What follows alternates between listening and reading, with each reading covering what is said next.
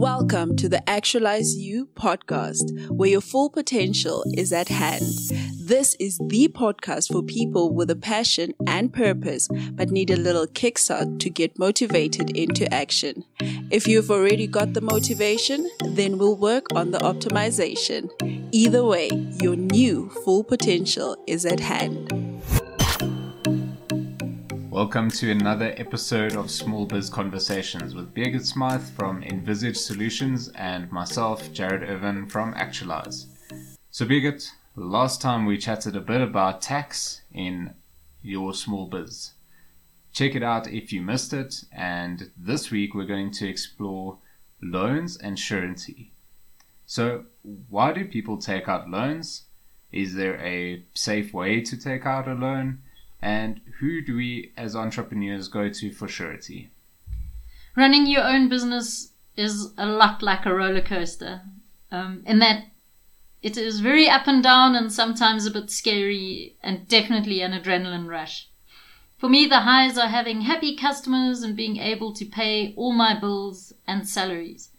The lows are when the sales are slow, but you still have to pay salaries. My company is 17 years old, and I am proud to say that I have not missed a staff salary payment yet. I have always been able to make a plan. And my business is about 6 years old, and unfortunately I came to realize that I didn't always handle everything very well. But these are the lessons we learn. So where do you find the money when cash flow is low or a large customer is delaying making a payment? There are a few options. The easiest, especially when a company is new, is to ask the shareholders or a friend or family member. These loans will always bear interest. You've got to make sure that the people that are kind enough to lend you the money will make some interest on the account, on the loan, as if, or maybe even better than they could do in the bank. In general, you can negotiate with them to give an interest rate that is higher than they would have got in a savings account and cheaper than you would be paying to a financial institution.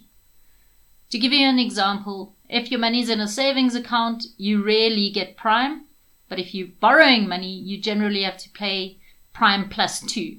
So if you negotiate to give them prime or prime plus 1, that's generally a win-win both ways. Whoever you borrow from, make sure you have a contract in place with them that clearly states the term and the interest rate. I want to emphasize that you have to pay these people back. You have to. They are doing you a favor, so you need to keep them happy. You also don't want to lose friends or cause a family feud. Sometimes you personally are that shareholder and you might have your personal savings. And that rule applies to you too. You have to pay yourself back. See yourself as a shareholder and an employee, and that money must come back to you, and there needs to be a contract, and it has to be done above board or in some kind of format that you understand. Sometimes as well, if you have a loan from a bank, you would have to pay it back monthly. You'd owe X amount of money. But if you're paying back to family or friends, maybe you can negotiate to pay back every quarter or as and when, but there must be an end date in sight for when you will have paid them back. But we are all not lucky enough to have people available that can loan us money. So the next option is to turn to a financial institution. You will have a bank account with an institution in any case, and they are often the best to talk to, seeing as they have seen how you've managed your money and you probably have a business banker that assists you.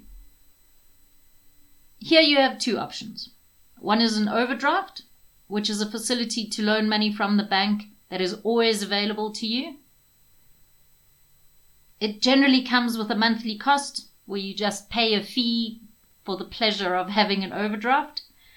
And then when you do borrow money, when you go into the red, you have to pay interest on that money that you've loaned.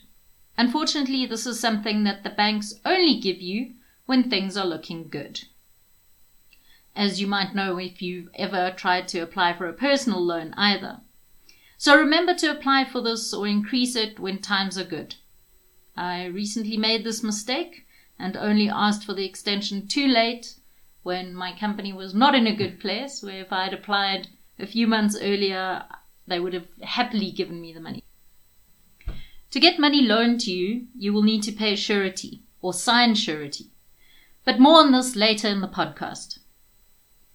Another way to get money from a financial institution is that they will also give you a loan, like a lump sum of money, very similar to getting a car loan or a house loan. This is called a business loan, and you will then have about 36 months to repay the loan or another agreed term. Again, the bank will look whether they think you can afford to pay it back, which is very much the same as a personal loan. They then give you a lump sum of money and you have a time that you can use it and you have time to pay that back. The last option is that there are places that will give you business loans even if things are not going so well. As you can imagine, these are very expensive. They make their money on charging really high interest rates for companies that are desperate. I just thought of another place you can borrow money from the banks, and that's by using your money in your credit card. I know of someone who was starting a new business and had read that you can borrow money with credit cards and made sure that they had 5 or 6 different credit cards, some of them free and some of them with a very low monthly payment, so that they always had the facility to get extra money. Somehow with credit cards, the banks always want to extend your facility. So you just keep extending your facility and never use it because credit cards have very, very high interest rate, but that's a way to have access to some money. So that's a lot of options. And yeah, as a business, you always need opportunities for growth, and having access to extra money means potential for growth. And being able to sustain yourself with that money is really important. And so we come to the topic of surety. So what exactly is it? How does it work? And yeah, what can you teach us? So surety is one of those things that people who've run into the bad side of surety can tell you horror stories. It is if your company can't pay the loan that it has to make, the loan repayments, they will go back to the people who have signed surety. It has to be a natural person, and it's usually the directors.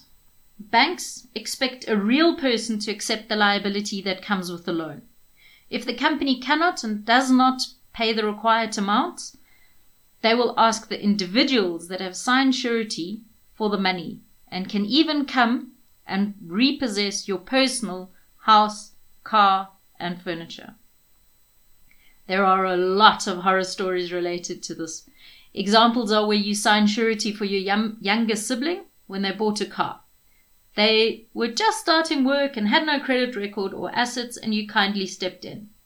They then lose their job, stop paying, and you have to pick up the repayments. That is an example in your personal capacity, but it can happen like that in work as well. But it can get really, really complicated. I heard of somebody who had sold their company to somebody new and had thought that they had nothing to do with it anymore.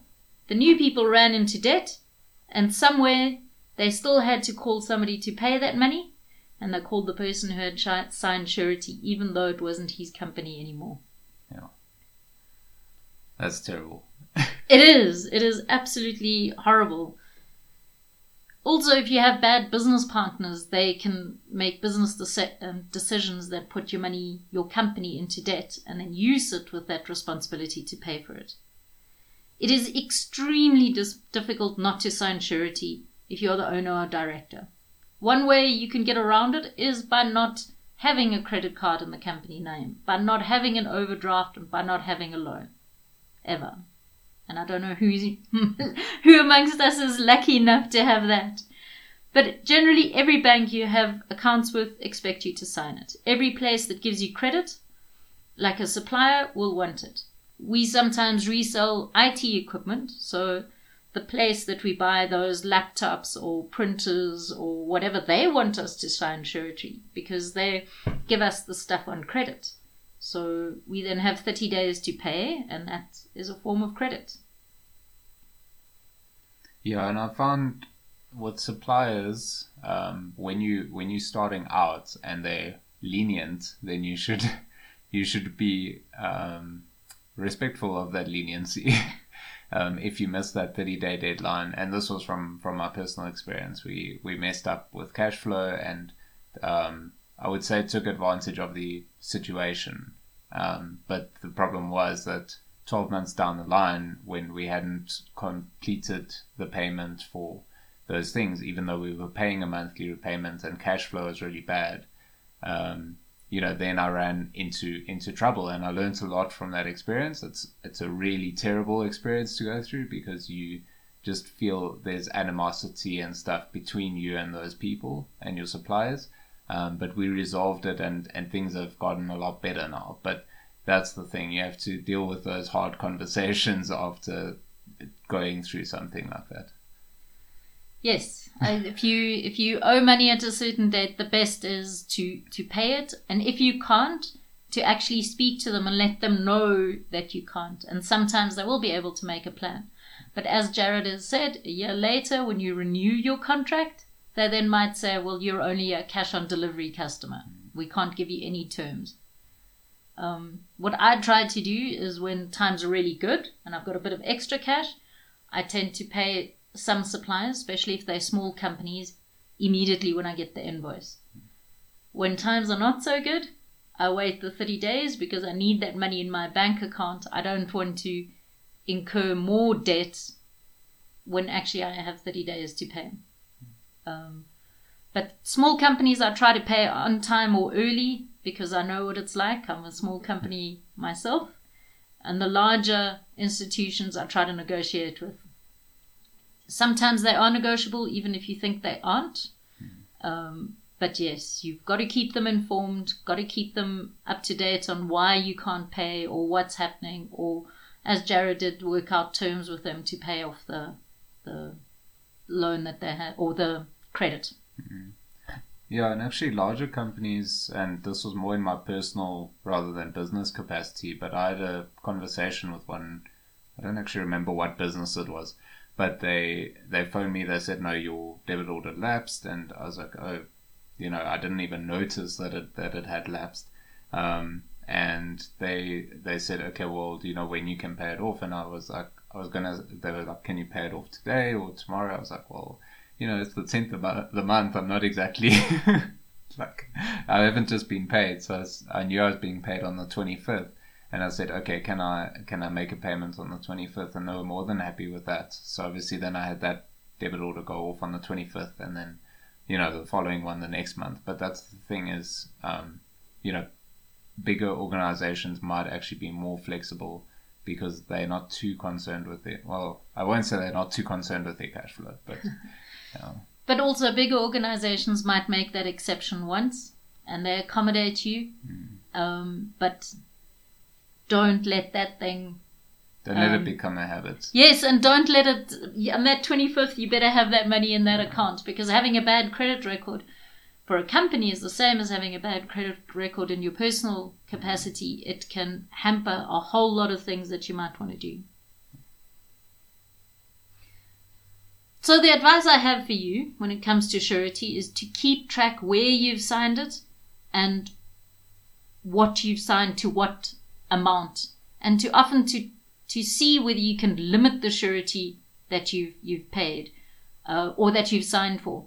With home loans in your personal capacity, or if your company's buying a property with that kind of bond, you should make sure that if you've bought a place for 2 million rand, that your surety is limited to 2 million rand. Because sometimes they say they're unlimited surety, or this surety is applicable for any other loan applied for at this institution, and then it gets out of control in no time. And then when you resign from the company, let's say you sell it and then you resign, or something happens and you want to get out of your business, you want to leave it over to your shareholders, you then know exactly where you've signed surety, and you can go to each of those companies and say, I want my surety back. They need to make sure, I have tried to do this. Unfortunately, mine was in a situation of divorce. And they needed to make sure that my ex-husband could carry the loan, could keep paying the loan, so that they could exempt me from the surety. Because then they checked all his affordability and everything. And then only were they willing to release me off the surety. In one of the cases, he wasn't able to keep the loan, and they haven't released me off that surety. So I'm waiting for the term to end, and then I will go to that organization and say, I want my surety back. They are supposed to give you the piece of paper that you signed on originally and tear it up in front of you. They're unlikely to do that. But if they email you and say, we release you of your surety, keep a copy of that document. Should they ever come in contact and knock on your door again, keep a record of that place that you've got your surety back from. That's very valuable, and not something I would have thought about before today. Yeah. And I think keeping track of these things while you're busy running the operations of your business and just trying to make ends meet at the end of the day is not something most of us are skilled to do, but we have the ability to change the way we do things to make sure we do keep track of these things. Yes, you're often passionate about something that has nothing to do with the finances of a company, but they are important to keep track of. Yeah. No, so thank you. That was really helpful. And if you guys are taking out any loans in the future, and you're uncertain of how you're going to manage the loan, or how just the process, or you need some input, you're welcome to email me, jared@actualize.co.za. We can chat about it and see if there's maybe a better solution for you rather than taking out that loan, or if we just look at a strategic affordability approach and make sure that your cash flow is in order, that you will be able to pay it off and at least improve your credit record, even if it's just by a fine margin. So yeah, thank you for listening to the Actualize You podcast. We hope that you enjoyed this episode. Please share it with anyone that you think it will benefit, and we will see you next time.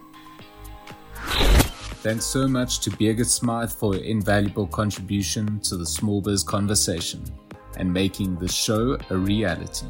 Follow us on Instagram and Facebook at ActualizeU. Support for this podcast comes from people like you. Check out the website for more ways to optimize your performance in work, life, and leisure. That's www.actualize.co.za. If you found this helpful, you can keep the show alive by sharing with your friends, family, or co-workers, and by using the PayPal link in the description below. Actualize You, because you are the critical success factor.